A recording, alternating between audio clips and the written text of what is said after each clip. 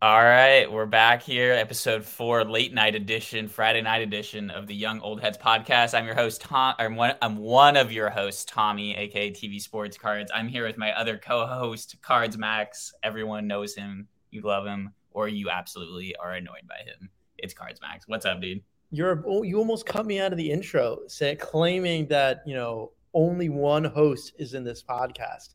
But I'll remember that slight and I'll save it for later. I'm doing well. It's a Friday night. We're not a news podcast. We've got so much card news to talk about that there's just so much meat and so much just to get into that. I am beaming with excitement to get I in know. on Can a you late can you tell the Friday people, night. Max, where you are right now? What's going on? Where are you at? I am in the Charleston Marriott, and whoa, what could I possibly be doing in the Charleston Marriott? I'm graduated from college, and before my graduation, I'm going on tour of the southern east part of the United States with the choir. I'm a singer. I have a soothing baritone voice, and I will put you to sleep at night. Cards Max on tour. That's awesome, dude. I'm excited to hear about this tour. And next week, we're going to have to follow up and hear about some of these performances that you're I'm going to going be to doing. sing many songs. Many songs will be sung. Oh, that's great. Will cards be traded? Will cards be bought on this trip?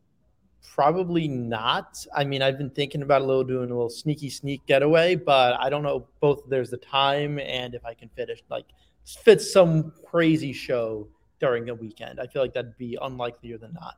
But I will dance the dance and attempt it.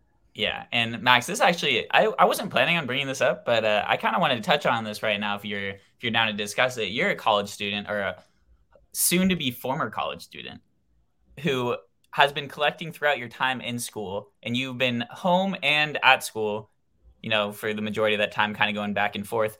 What are some of the difficulties with collecting in two different zones and two different areas? I'd say the biggest thing is taking my eBay inventory and moving it from New York, which is where I'm from, to North Carolina, which is where I go to, or may soon formally go to college. I drove down initially and I had a large 4,000 ish count box. I just made that, okay, that is all my eBay inventory and that is everything that I want to bring down. Other from that, I have my briefcase with lots of stickers, and I use that briefcase for shows. I carry the bigger guns down there to make sure that's ironclad to me at all times or in my bedroom. Mhm. I've been thinking about keeping, or I've more actively have kept my higher end items at only Alt Vault. And this has just been to be immune from address changes and to not have to rely on United States Postal Service forwarding mail. And because I'm changing locations so often now, I've just had my PSA orders go to my alt address, which has very low to no insertion fees for graded cards. And that has been my way of managing my traveling and also making sure that there's as less clutter as possible. Yeah, I always think it's interesting your situation because you're kind of like you're like the perfect case for the alt vault where like you're moving around a lot. It's kind of ideal for you to not even have to deal with having the cards in your hand. Oh, I'm not that adventurous, but even then, it adds just a little bit of a convenience factor. And okay, I really hope I had this $100 card. It didn't fall under my bed after I move out. Yeah, do you have any horror stories for the people back home to I mean, I have had a very bad engagement with the United States Postal Service. I have lost my third set of packages in the past 2 months or so, and I might be given USPS a nice little mail theft claim under legitimate reasons. Wow. All right. Well, we'll have to follow up on that on a future Yes. podcast. Well, After the I US Postal Service is not doing me any favors. exactly. And your cards, Max, you have beef with the Postal Service, but you also host a weekly space on Twitter, right? I do every And Tuesday nights at 8 p.m., although maybe not this Tuesday. I'll try to make it this Tuesday. you got to make it happen. Come on, the I people got want to make it happen. I'll be singing songs, so that might be a direct conflict. it.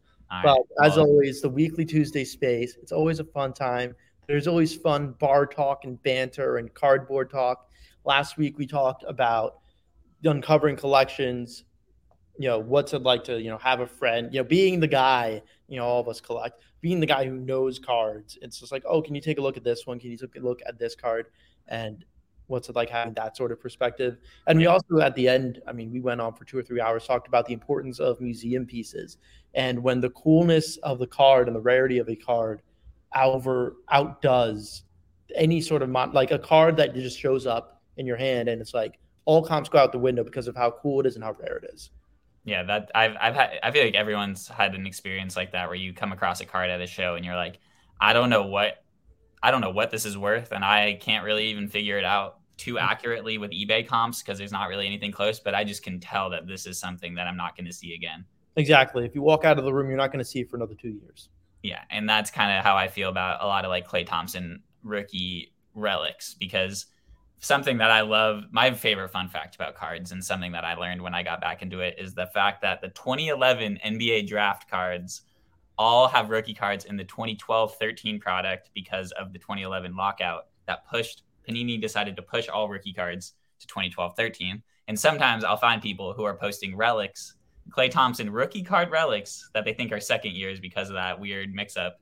And I always try to snatch them up. I especially have had luck with some of these multicolored game use patches. So those are the types of museum they're probably only museum pieces to me, but like in my head, that's what I want you to spill the beans, take your heart out on your latest Klay Thompson pickup. My latest one? Let's see. Latest one was the one that I'm thinking of. Oh, you're thinking. All right. So me and Max we've been talking lately about national treasures. And you texted me a thought the other day. I think it was about a week ago. And you're like, dude, I think low end national treasures rookie like RPAs are way too undervalued. And I'm like, dude, are you reading my mind? Like, I just bought a Klay Thompson national treasures rookie autograph. I mean, it's a dual autograph with Kent Bazemore, Warriors legend, but I was something that like I never imagined really having in my collection. For me, it's like a big thing to be like, yeah, I have a national treasures Klay Thompson rookie card. Is kind of like, it's a pretty big feeling as a collector. Yeah, maybe it's just my bias, but I just feel like Topps doesn't have, maybe Topps has Sapphire, but Topps doesn't truly have a brand where it's like instant cloud, instant like, oh Lord, this is like a holy grail. And I feel like with Panini, national treasures is national treasures. If you're thinking about the most valuable card of a player in existence, it's their vertical national treasures logo man or RPA. So just digging into that, sure, but like once you get on being lower end, meaning lower end players, I mean, I have a few darlings that I like to try to prospect. But when you look at the ceiling, the financial ceiling that some of these out of 99 national treasure RPAs have, and the initial cost being doable, sure, it's not pocket change, but doable to get in as an entry point. It's a fun gamble and a way to put your heart in your sleeve saying that you are for a player. Yeah, and what not many collectors may consider. The ceiling is the roof with those, as they say. The ceiling is Saturn. The ceiling, okay. The ceiling is Saturn. Astronomy Max today. Astronomy Max. No, what are some of the guys that you're talking about, though, that you've been buying up some national treasures of? Do you care to mention? I was actively looking at Jordan Nwora of the Milwaukee Bucks. Plays for a strong contending team, obviously, in the Bucks. Has really had sporadic minutes, but with those minutes, he has had explosive scoring outbursts.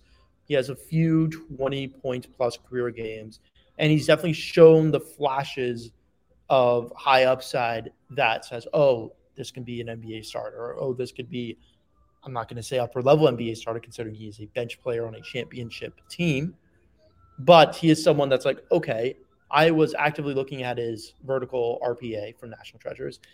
I backed off a little bit because I saw a few, 12 feedback and 0 feedback bidders, but the ending price was, I believe, $330 on it. I didn't win it, but I'm like, even at that, I was like, okay, wow, this is for a player of his upside and for, how few of these cards are available. This is something that I feel like is uncovered just because no one's talking about it. And why would someone talk about it? Because there's so few of them. Yeah, and it's one of those things where like most collectors are like, oh, national treasures. I'll never get national. Yeah, exactly. It's too rich for me. I'm never going to afford it, and which is true for me with 99% of players. Yeah, but like, dude, I can buy Klay Thompson national treasures rookie autographs for less than $200. That's like, for most people, that's like, if you're into cards at all, like you can like $200, dude. That's like if you save up your money for a few, like no Yeah, matter and what you're making and you're into it. Grail brand and possibly like a PC centerplate. National Treasures. The name speaks for itself. Maybe I don't like the flawless and the immaculate, the pish and the posh. It's not for me. I Yeah. want the treasure chest. I'm Indiana Jones and I'm hunting for autographs. Yeah, and so the moral of the story, I feel like, is like low end national treasures, not as expensive as you might think, and possibly a fun investment, high upside. At the very least, it's more doable than you think it is. Yeah, and here at the Young Old Heads podcast, we like to do something that I feel like isn't really done that often in the world of like card content, which is like compare cross sport products. And I'm gonna throw some questions out to you, Max, about it. Why is National Treasure such like a treasure, lack of a better term? Like, why is there so much clout with National Treasures and not with a product, say, Topps Dynasty in baseball? With like, why aren't we talking about the Wander Franco logo man auto, and we're talking about the 101 Platinum paper? I think there's many different elements to this. To attack the first arrowhead, Topps doesn't have a consensus number one national, or maybe now it's growing to be Dynasty. But I want to say 2 to 3 years ago, there was, I'd say, both lesser interest in baseball logo mans than there is now. And also, you have Topps Dynasty, you have Diamond Icons, you have Tier 1, you have Inception, you have the growing presence of Transcendent. There's so many big high-end brands that it just dilutes it all. And, I was just making fun of Panini for Flawless Immaculate. I couldn't, as a baseball guy, I could barely tell you the difference between them. But as we're seeing now, the cream is rising and that Dynasty is the number one brand. Why we're talking about the Wander Franco paper, 1/1 being pulled from Walgreens. Wow, that was this week. Was not this week. Was not this week? Dude, that was like 2 weeks ago. Get out. Where is your brain? So much has happened. That was 2 weeks ago? Well, why are we talking about it, though? Why are we still talking about it? Why am I still bringing it up? April 26th, so just barely last week, April 26th. But with that in mind, we're talking about it because I think baseball collectors more strongly gravitate. Maybe it's just due to tradition, but the paper card. And look, not to say that people don't love autographs, but when you're opening a pack at Target or your gas station or your local card shop, we're used to paper. I feel like with the post-COVID boom, which brought a lot of people in, is the flashiness, is the chrome, is the logo mans, is the memorabilia. And now we're seeing more and more that in modern day National Treasures, you're not even guaranteed item from a specific game or player worn use event, whatever the mumble jumble legal speech on the back is. It's hard to fault a paper parallel. And when you think of I think honestly, when you think of basketball and football, is there an equivalent to flagship brand or flagship product? No.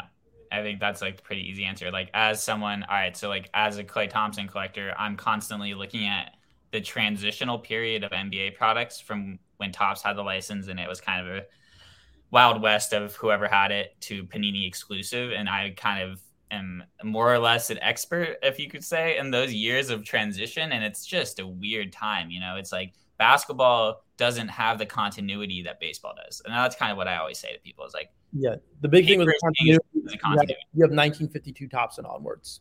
Yeah, and I collect gold cups because of continuity. There's more continuity with gold cups than there is with the RC logo. And stuff like that. And when I look into cards for Klay, I'm like, partially with him, I'm forced to collect weirder things because of the lack of continuity, which is kind of fun.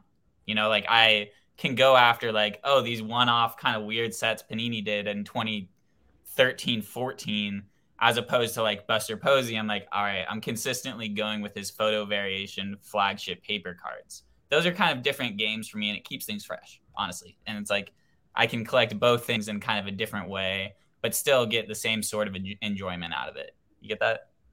I think collecting is a healthy medium of owning and possessing cards that speak for themselves, but also owning cards that are so nuanced and niche and particular that you have to explain the history and the uniqueness behind it in order for people to understand. There's the, LeBron triple logo man speaks for itself.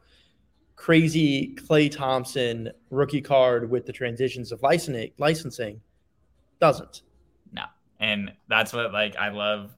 You know how much I love telling people about that niche stuff. And it's like with that weird panini stuff, I get what I love about finding out stuff about like my non-sport stuff. It's almost a similar sort of thought process I have with it where I'm like, all right, I'm going to search things that are really vague, like 2014 Klay Thompson on eBay, and not even give like qualifiers on what I'm looking for and just kind of see what's out there. And that's kind of what I do with non-sport stuff too. I'm like, a name and card or something on eBay and just like, let's see what's out there. Yeah. Let's see what's My up. favorite thing is just searching by newly listed for a broad, like just typing in Mike Trout, or my favorite from this week, Mike Trout SP, and just seeing what the newly listed stuff, what's fresh on the market, and I guess what's in people's hands that they're willing to move. Yeah, like something. Well, I kind of like to do the opposite thing, almost the inverse, which is like search kind of an obscure guy that I loved growing up. Like I always do, like CC Sabathia, or like, well, CC Sabathia is not obscure; he's gonna be a Hall of Famer. But like Dontrelle Willis, he's a better example. Dontrelle Willis and JT Snows, two guys I loved growing up. Sometimes I'll just Google just their names on eBay, and I'll do sold list by sold highest and see like what's the most someone's willing to pay for. Oh, that's funny. Seeing like the Grail equivalents of the past 3 months for a Dontrelle Willis card. Yeah, for like a dude that's not in the news at all, and not someone you would be like, oh, this guy's going to be worth hanging on to post retirement at all. Just kind of a fun thing I do. I have a couple things I want to bring up with you, Max, about this week. I know. One of them, Mr. Producer, you are fired up with topics to discuss. Dude, I am fired up. We haven't even hit the actual news that happened today. So, real quick, can you break down the Montgomery Club drama for the people? So, today, out of almost complete nowhere and no warning, Topps dropped Formula One Sapphire, Topps Formula One Sapphire Edition on Italy, Topps UK, Topps Germany, Topps Spain. I don't think I'm missing one. Topps France. So how this usually works with F1 and soccer products, they hit the Europe sites first, and then it'll come to the US. So I want to say at about 11:30, 11:10. Can we buy stuff from those stores in like the Topps France? Could I go on toppsfrance.com and buy Correct. something? Can I do that? You can. Only you do that? Spain requires a reshipper. To my knowledge, I think there might be one more, but Topps Spain requires a reshipper. Okay. You can. I attempted real life, both in studying for a physics final exam, as well as having a professor interrupt me asking for a farewell selfie before I graduate. That halted my efforts of securing a sapphire box earlier today.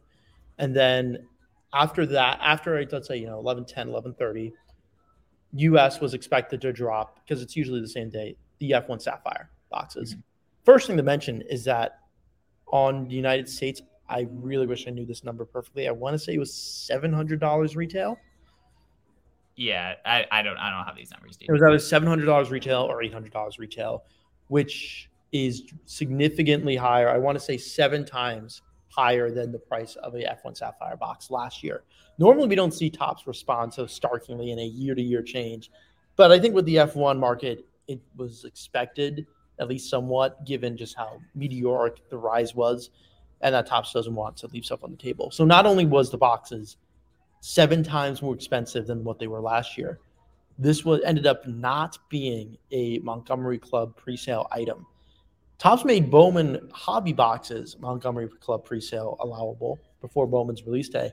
But with the biggest and most highly anticipated product of the year, regardless of what sport you follow, for flipping, for collecting, otherwise, these were generally not falling into the collector's hands with the United States drop.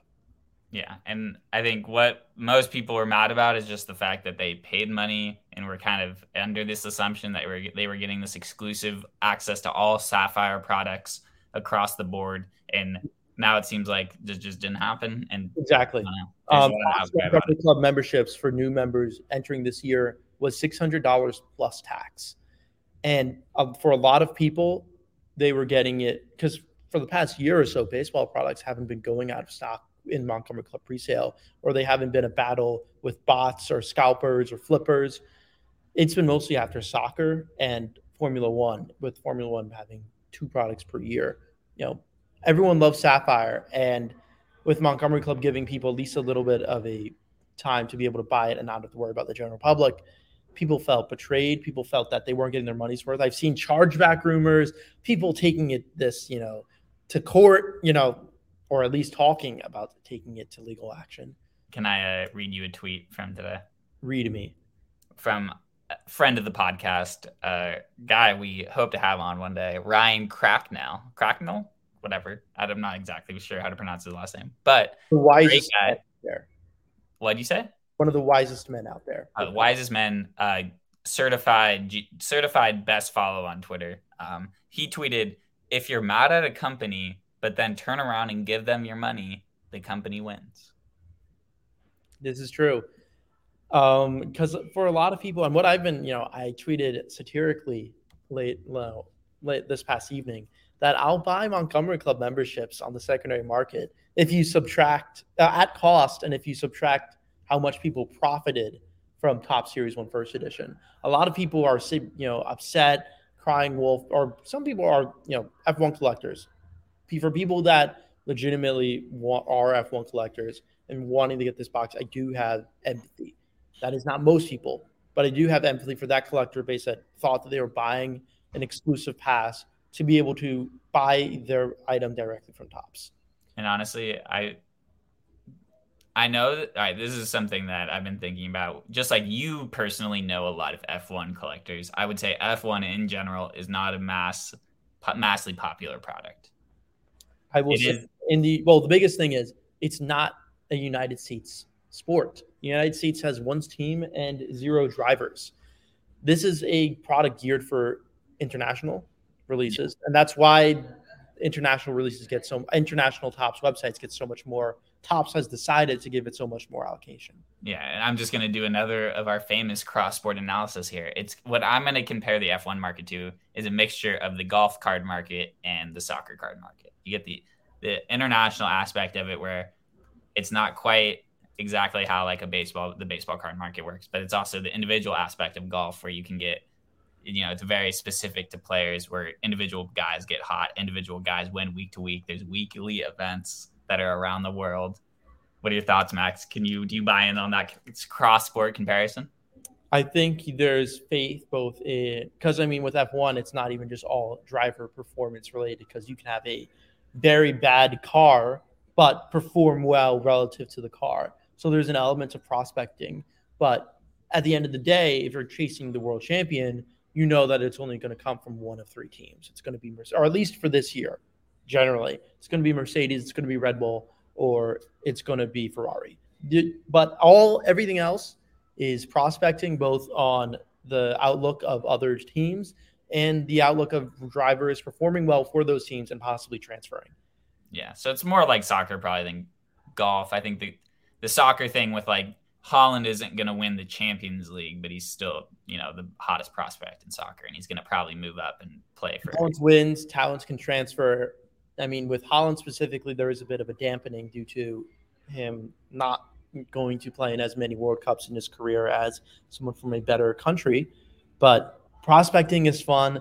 Looking for talent is fun, and owning rookie cards of players before they're big and talented and whatever, that's fun. And that's what collecting is. Yeah, that's what collecting is all about. And let's talk about something for a second about let's talk about cards and etc. cards. You know how cards are? You like cards? I like cards. That's what me and Max like to text each other sometimes. Sorry for this random side bit, but I'll just text Max. Side bit. Cards, just cards. Cards.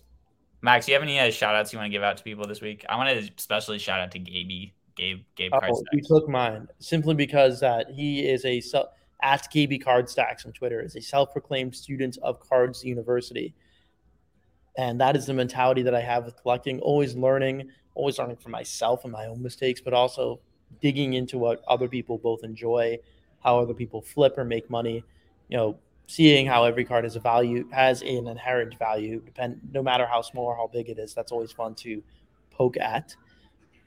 Yeah. Do you have any cards this week that you found out have value that you didn't know about before this week? I have a few that I wanted to bring up this week that I looked into this week. I didn't have any in particular on Diamonds in the Rough, but I did go on a tiny binge, or not a tiny binge. I was having a lot of fun looking at opening day Topps opening days image variations. To those that don't know, it's definitely very particular. As of this year, there's the general short prints that are and the short prints are cool looking cards. I cannot emphasize this enough. The best looking image variations for Topps flagship each year is from opening day. I know the primary short print has a print run of 250 copies, which relative to primary flagship, that's SSP level type of print run. SSPs, I believe, had a print run about in the 300 to 400s. With opening day, the main short print is about 250 copies. And then the dugout peaks, short print, which also maintains the same framework as a base card, but just looks like an image variation. Is an insert set though. Has 100 copies for this year.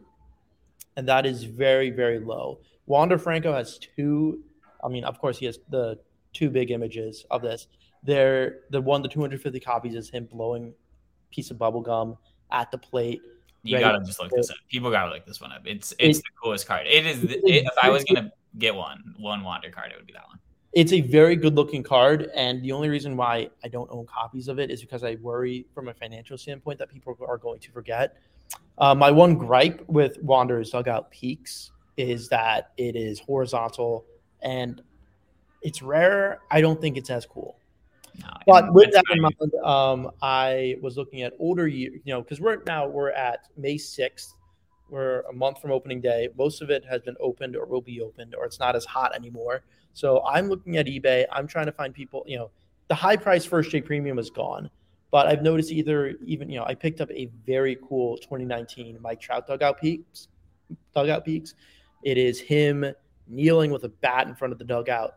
It's really cool. And if you want to be a degenerate gambler, of course, with these low print runs, not only is the PSA population for gem and 10s very low, but the quality control on opening day is always terrible. Off center, miscuts.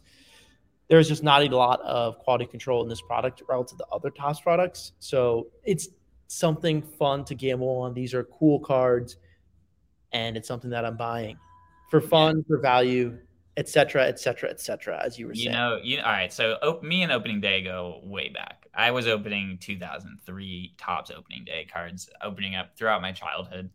I never pulled any of these because these started post my time. I did pull a printing plate from opening day once. That is like beyond the odds. But what ones have you ever pulled? Just that one. Just an opening. One. Just a Kelvin Escobar Angels pitcher printing plate 2005 upper deck or 2015 day. That's it. No, I said, would you ever move it? Oh, it's long ago. I had traded it to an Angels collector. Dude, I don't want it. Dude, come on! I don't need that. I have one. Not to flex on the people. I have $20. My only one of one is Estuary Ruiz from 2019 Bowman Draft. It is a non-first black paper parallel 1/1. It was from my local card shop. I believe it was from a jumbo pack, and I believe I could be wrong on this. I think odds of that was like 1 in 5,000 packs, or is it 50,000? But I'm just gonna say 5,000. And I sent it out in a PSA bulk sub. I was thrilled that it got a PSA 8, and that is one that I am keeping. That is I'm probably knowing my luck. I'm never hitting a 1/1 again. I was shocked when I hit that, and that's going to be in my collection forever. So I can't say shame on you because your card's your collection and trading away a pack pulled 1/1 that you got. But I guess we just have different philosophies there. Yeah, all right. So this is what happened. This is like one of the first dudes I met on Twitter, Jeff Westmoreland, and he's a good guy, and he is a huge Angels fan. And we were DMing a bunch, and I had just got back into cards, and we were just talking about it. And I was like, dude, I really needed money at the time, and I was like, I don't even really need to sell this to you. I'm just gonna give it to you. He bought like $10 worth of cards for me, and I threw it in with his order because I was just trying to be nice. And honestly, it's more funny to me to be. It's more fun for me to be like, yo, you want to know what the only 101 I pulled was? Opening day 2005. Like, usually people get a kick out of that. I don't even really need to have a card. It's just Yeah, a funny anecdote. it's true. It's a fun memory, and that's the most important part. I'm sure from an odds standpoint, I mean, 2005 opening day probably was not a highly printed product, and even then, there's not many hits, or very least serial numbered hits. Or Oh, I didn't. Also, like, this is just another thing. Like, I didn't know what I got. So, like, when I pulled it, I didn't know it was a 101. oh, I found out it was a 101 like 2 years after. ago. Yeah, I was gonna say. Yeah. So, like, it wasn't the same Oh, experience. Like, why is this metal card heavier? I probably didn't even think about it. Like, I had that. I was just like, anything thick was dope. That was everything went in binders for me, dude. I was like, all right, you want to know some weird shit about how I approached cards when I was a kid? This is like some alien thought process with cards. I was like, all right, everything that's thick is the best card. Anything shiny is whack. Shiny is cheap. That's what my thought process was as a child. Crazy thought process. I like told my dad not to buy me Chrome, basically. So that was terrible decision making. But the other thought process was anything where a guy's stats didn't show at least one full season meant it was a rookie card. So that meant 2012 Trout base card, rookie card. That meant like LeBron James SI Kids high school card, better than the LeBron James Topps rookie card due to it being earlier. And that was my whole thought process. I had like a Beckett price guide that my dad bought me probably in like 2005. And I was like, oh, my cards are worth like $0. So I was like, oh, I'm just never going to check the values again. And I never did really until a few years ago. I'm trying to avoid the pun as much as possible, but it is an unadulterated way of viewing collecting. You don't have social media. You don't have outside influences telling you how to collect, or let alone what contributes to value, what contributes to an earlier career card. And it's significant. What is it? Not value. What is a more significant card?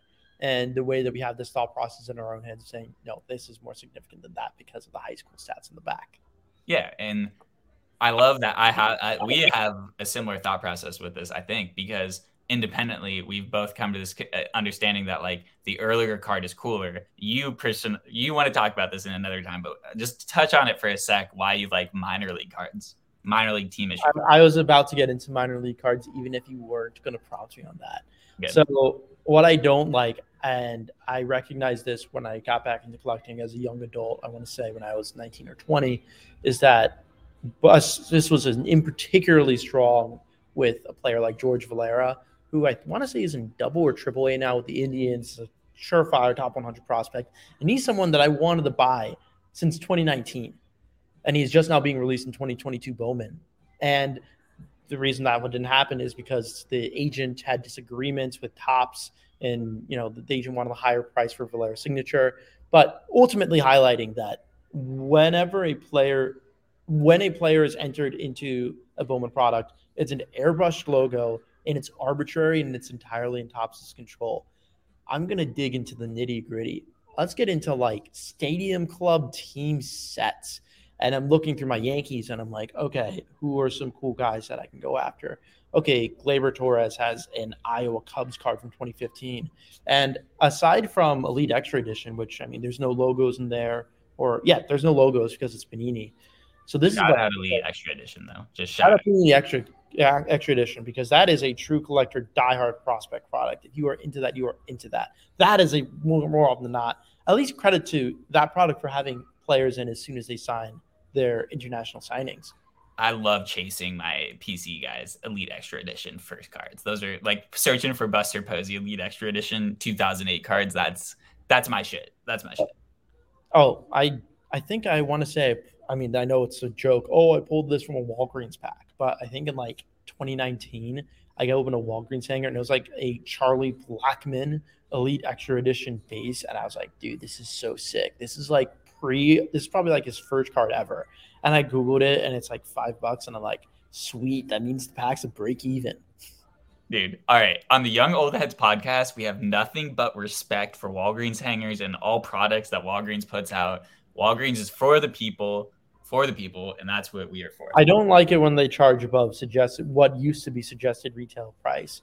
And I don't know if it's geographical bias because most of these repacks are Fairfield company, Yeah. and part of the I don't know. Do you get Fairfield company out in Chicago and out west in Yeah. California? Yeah, we do. Okay, it's not just a Northeast thing.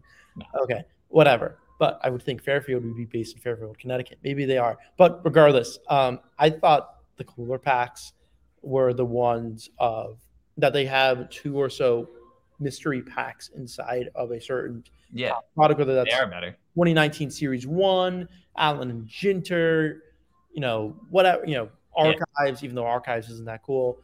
Blast from, mixing up some different years and not always, usually there's a junk wax pack in there. Yeah. But it's like, okay, I don't have to drive half an hour to Target. I don't have to camp out. Camping out in Target was fun. That's my hot take. You did that? You did that? Oh, yeah. I was a big proponent of that. Oh, my God, dude. Of course you were. So I was. Grind. No, yeah. I'm a nitty-gritty. I'm a little, I'll meander. I'll munch. No, I mean, no. Should I talk about Target? Target's very No. You didn't finish your thought about the I didn't finish my first thought. You finished. You stopped me. 2015, 2014 car. If a card is from, a pack is from several years early, it's on clearance. And I just thought it was kind of cool because, like, dude, that pack is like 3 years old. That's 3 years older than the new one. I want to go get that one. So you do get a little bit of taste of, even though, the value isn't killer, it sometimes makes for a fun collecting experience.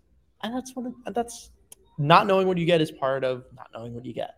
Yeah. And also just like touching on the minor league card thing, like it's just another thing to collect that's unique and cool and like is very condition sensitive as you like. It's like these are given out at minor league games as promotional things. Yeah, or in the team shop. You pay $10 to get. And I remember I went to like the Paul Tuckett Sox and it's like, yep, you buy their pack of 30 and there is like a second-year Runzi Castillo card in it. And I'm like, sweet, I guess. Let's get into it. But I like that also there's like a more clear-cut, at least from my collecting significance scale, there's more clear-cutness and like, okay, well, I'd rather have like a single A card than a triple A card because that's newer. That's older. That's harder to find. The player, and fundamentally, the player was appreciated or less heralded at a lower level. Therefore, less of its cards were likely preserved, therefore making the card even more special. If baseball was soccer, would that single A card, rookie ball team card be the best card potentially? Potentially, yes. I like the way that soccer collectors do things, or at the very least, this new wave of soccer collectors. Because Holland is a very interesting and easy to talk about example. You have Topps and Panini putting a rookie card logo on his final cards that were ever produced by both companies, I want to say. In Panini Immaculate, which has a rookie card shield, as well as Topps UEFA Champions League Sapphire. Both have rookie card logos. Both are with Holland's second team, and both are after that season had already ended. But when you look at, also a big thing with soccer, stickers, way more important at an international scale, way more easy to produce, and therefore, if it's easier to produce, you can do it while players not as important and less nationally well known. There's the sticker versus card debate. I know with Holland, the foosball sticker is the biggest thing, and it's the biggest thing because it was first. It was first by a good bit. Yeah, and that's another thing why you like what you bring up with non-sports cards. And I think this is the topic I kind of want to transition to end on if you're down. I've been looking into Childish Gambino / Donald Glover rookie cards this week. Yes, and my challenge of that, Donald Glover is esteemed in many different acting, obviously music. Probably the most respected guy between us. We love Donald Glover. We come on the podcast, Donald Glover. I like because of the internet. I like his music. It's good music. I'm a very harsh critic of music. Maybe that's its own segment, but I'm okay with Donald Glover. Yeah. All right. Well, but part of the challenge of that was, okay, Donald Glover has done so many things. I'm like, okay, does he have cards with 30 Rock? Does he have cards with his sketch group, Derek Comedy, from when he was in NYU? I wanted to push the boundary because what was the card that you were getting? I want to say it was a 2018 card. Yeah, it's 2018. It's from the solo Star Wars movie that he's Lando Calrissian. So it's Lando Calrissian but it's like Donald Glover as Lando Calrissian cards. Those are the ones. And the instant thought of when you showed that to me was like, okay, 2018, that's pretty new. Like, how far can you push back in Donald Glover's career? career? But guess what, dude? There's a Topps Finest super fractured Lando Calrissian Donald Glover card. There's a super fractor. Next, you're going to tell me there's a Pete Buttigieg printing plate, 1 of 1. No, but dude, think about it. Dude, you can't hate on the super fractor as an option. We've discussed this back on episode 2 when we were talking about the premier rookie cards and the cards that speak for themselves. Yeah. The super fractor is the number 1 rookie card. And even if it's a non-sport card, you see it, you drop an awe. Panini tries to copycat it with gold vinyl. Yeah. I would be very interested in seeing how much that Donald Glover super fractor is worth. Yeah. And another guy that I was buying cards of this week. Well, first of all, you sidetracked me. Your gold vinyl thing, you gotta watch the Ludex. Go to Ludex on social media at the Real Ludex and watch the reel from this week about the gold vinyl Tim Anderson that we had in the office. It was pretty. That one is worth watching. As a non-Ludex employee, that one is worth watching. Yeah, it's a good one. But going back to rookie cards and such of non-sport stuff. So like I was buying a similar one. I bought a card this week that I have not told you about, I don't think. And I bought it from a featured guest of the podcast, Playboy Cards on Twitter and Instagram. Did I tell you this? Did I tell you about this card that I bought from him though? I don't think so. I know he always has great cards. And this touches on like, all right, for non-sports cards, even if it's not necessarily their first card, but if it's their first sick card, like very cool, like parallel type card, and it takes precedent, I bought a Killmonger Michael B. Jordan PMG from 2020. I don't remember the year, but I bought it from him and it was less than 2007 or 2007. Or like 2017. I don't know if you were saying 2017 and just said 27. Oh, did I say 27? 2017 is what I meant. Okay, yeah. You just said 27. I didn't know if you meant 2007. No. Michael B. Jordan was not getting Killmonger PMGs in 2007, unfortunately. So what, now you're begging the question, what is his first card? I honestly, I think it is. I think that might be his. Or like it's a Killmonger card of some sort. But I mean, precious metal gems are big cards with a big brand and a lot of big clout.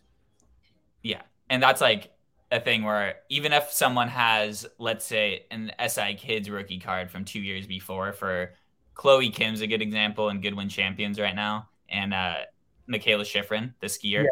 She's the GOAT skier for women.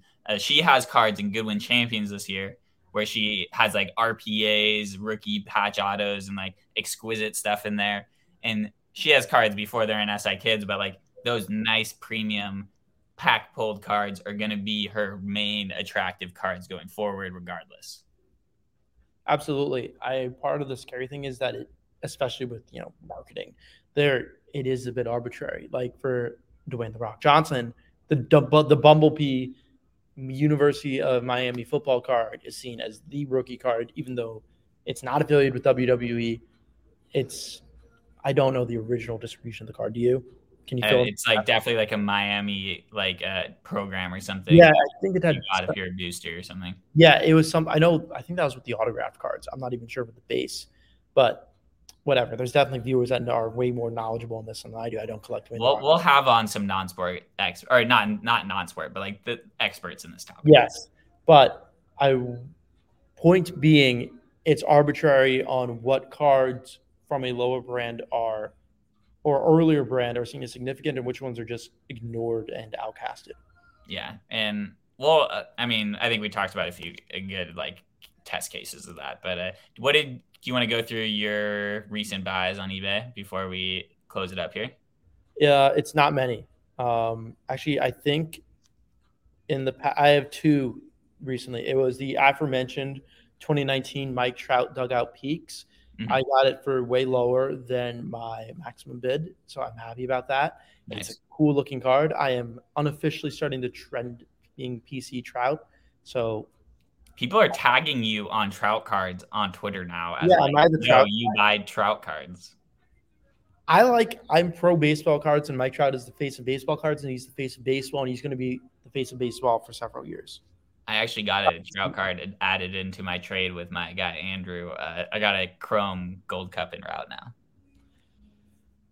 You need to share all the knickknacks that you have because it's too many and in too many different domains to keep track of. What, all my collections. One day we'll do an hour-long pod where I just list off all the different PCs I have, and then people will fall asleep listening. A bonus episode for the boosters. Yeah. And the only other item that I bought in the past week was tonight. I was on the bus to Charleston, South Carolina.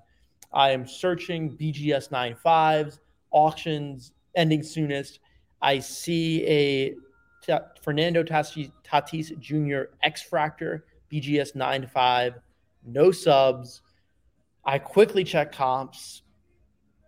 I go for the bid. I get it.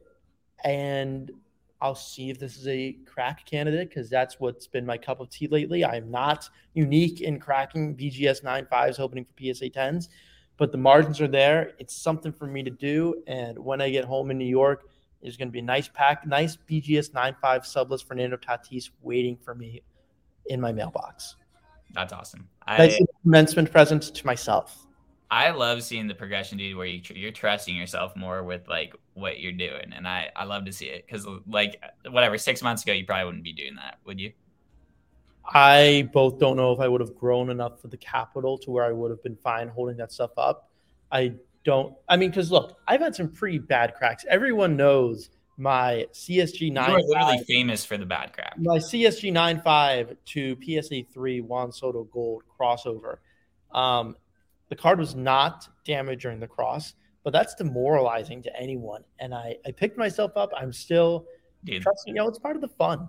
No, if anything, that's just part of your origin story now of like being a collector. The story or the hero?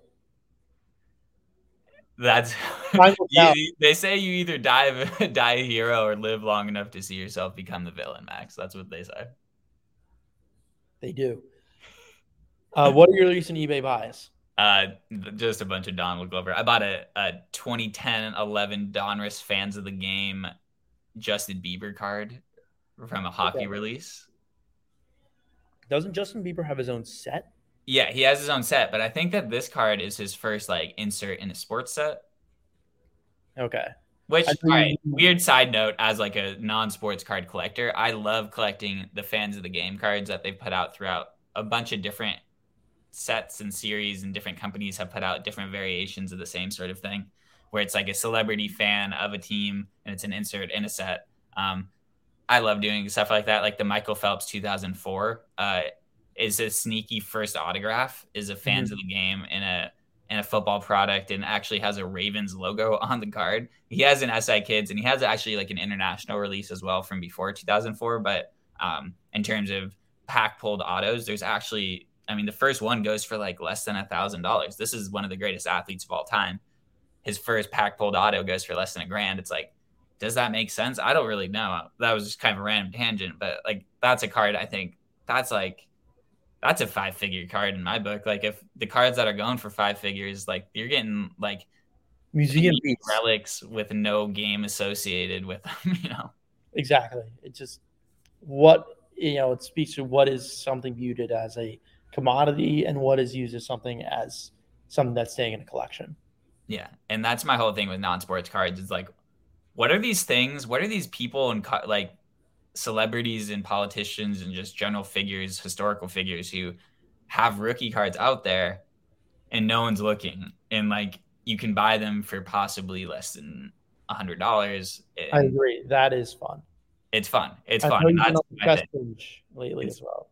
Yeah. And the problem that you have with it, and the problem that's very legitimate, is like there's no continuity, and there's no like, I could present you with a bunch of random non-sports cards and you wouldn't necessarily know how they all fit together. I'm fine with no continuity. It just has to make sense. Or just because I brought it up with chess, I want to say some of the Grandmasters are individually licensed with Upper Deck and Goodwin Champions, which is why there is no license. Some of these, it's chess. Not every, sports card product is reaching out to sign a chess player. I think it's sporadic. Yeah, golf's honestly similar in like the 2010s, where like some guys still don't have rookie cards that have won majors, and like Jason Day was like #1 player in the world for a year, and his only card ever made was a SI Kids card. And it's like a dude that, if you followed golf at all in that time period, he was like the hottest guy. He was the hottest prospect. He was like 19, 20-year-old guy, like breaking it on tour. It's like the fact that they never capitalized on that and created like a young guns of golf for Upper Deck is something that I've constantly been. I'm maybe one of the few people in the world that are annoyed about this, but like the fact that they didn't continue that past 2001, the Young Guns rookie cards for golf, it just frustrates This is my first time hearing that Young Guns rookie cards existed for golf. Yeah, and they do, but they're like, there's not a Tiger, a Young Gun. There's like important guys who don't have them. Phil Mickelson's a guy who didn't get a card until his like 13th year on the tour. I don't know how many people are that interested in my golf rants, but like golf is the weirdest one in terms of rookie cards and the most comparable to like non-sport stuff because of how weird it is in terms of like releases and stuff. Yeah, I agree. And I'm going to stop boring you, Max. Do you have anything else you want to talk about, dude, before we finish? It's good to see you. No, I enjoyed going so into so many little nitty-gritty things that we didn't even touch some of the biggest headlines and cards today. Yeah, we started off this pod saying, yo, there's a bunch of news, we got to talk about it. And then proceeded to barely talk about it. Oh, dude, that's why I love talking. But we're picking at each other's brains and bouncing ideas off. Yeah, I kind of hate you with these cross-sport analysis that I kind of made you go into. So I'm loving them. Oh, I know you love those. So, yeah, I think there will be cards in our future. Everyone should go. I'm gonna do real quick. Everyone go to ludex.com, LUDEX.com. I work for that company. We're a startup in the hobby, and I wrote a lot of the website, and I'm just really proud of how it turned out. And I want people to find out about what we're doing. It's all about giving more tools to people who are trying to get into cards, and also people that are into cards and helping them, with their collections and figuring out what you have and being able to take it with you in more places, lowering the barrier for entry and increasing, lowering something that you talk about, Max, which is like how hard it is to liquidate your assets in cards. Make it easier for that. Agreed. And other things that I want to plug are Max's space on Tuesday nights, which might not happen this week. I'll try to get it done, but I'm not optimistic. We might have a reschedule. Follow at CardsMax on Twitter for updates. Yeah, CardsMax. A bunch of CardsMax is a brand as well.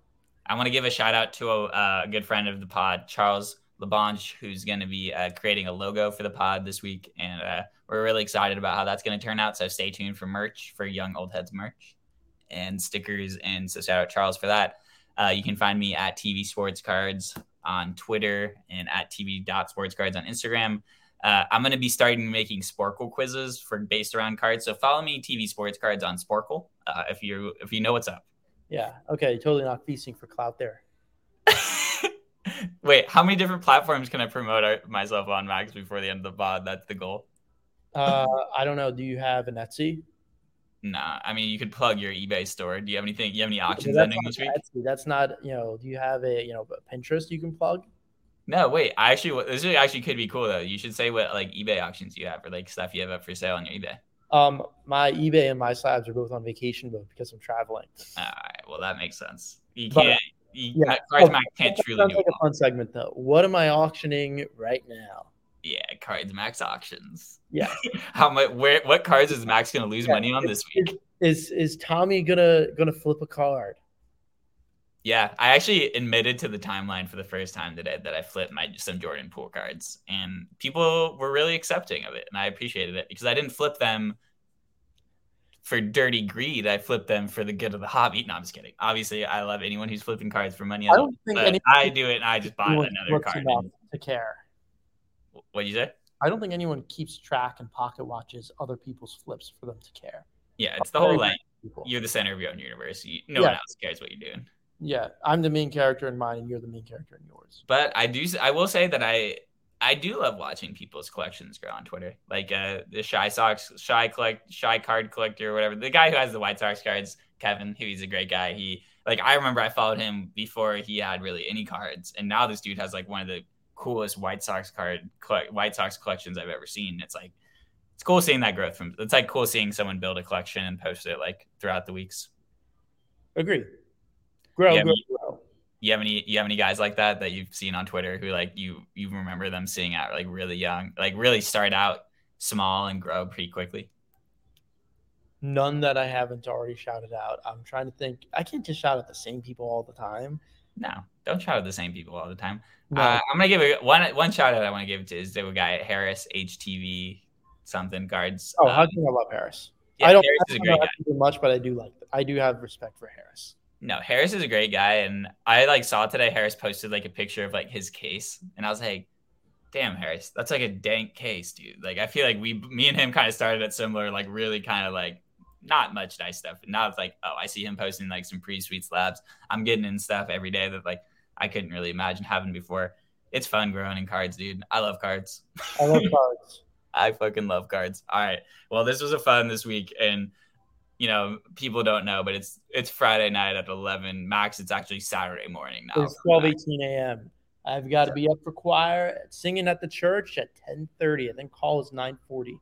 And that's why, you know, we're old heads at heart, but we're still young. We can still do this at night. No, we're going crazy in Atlantic City.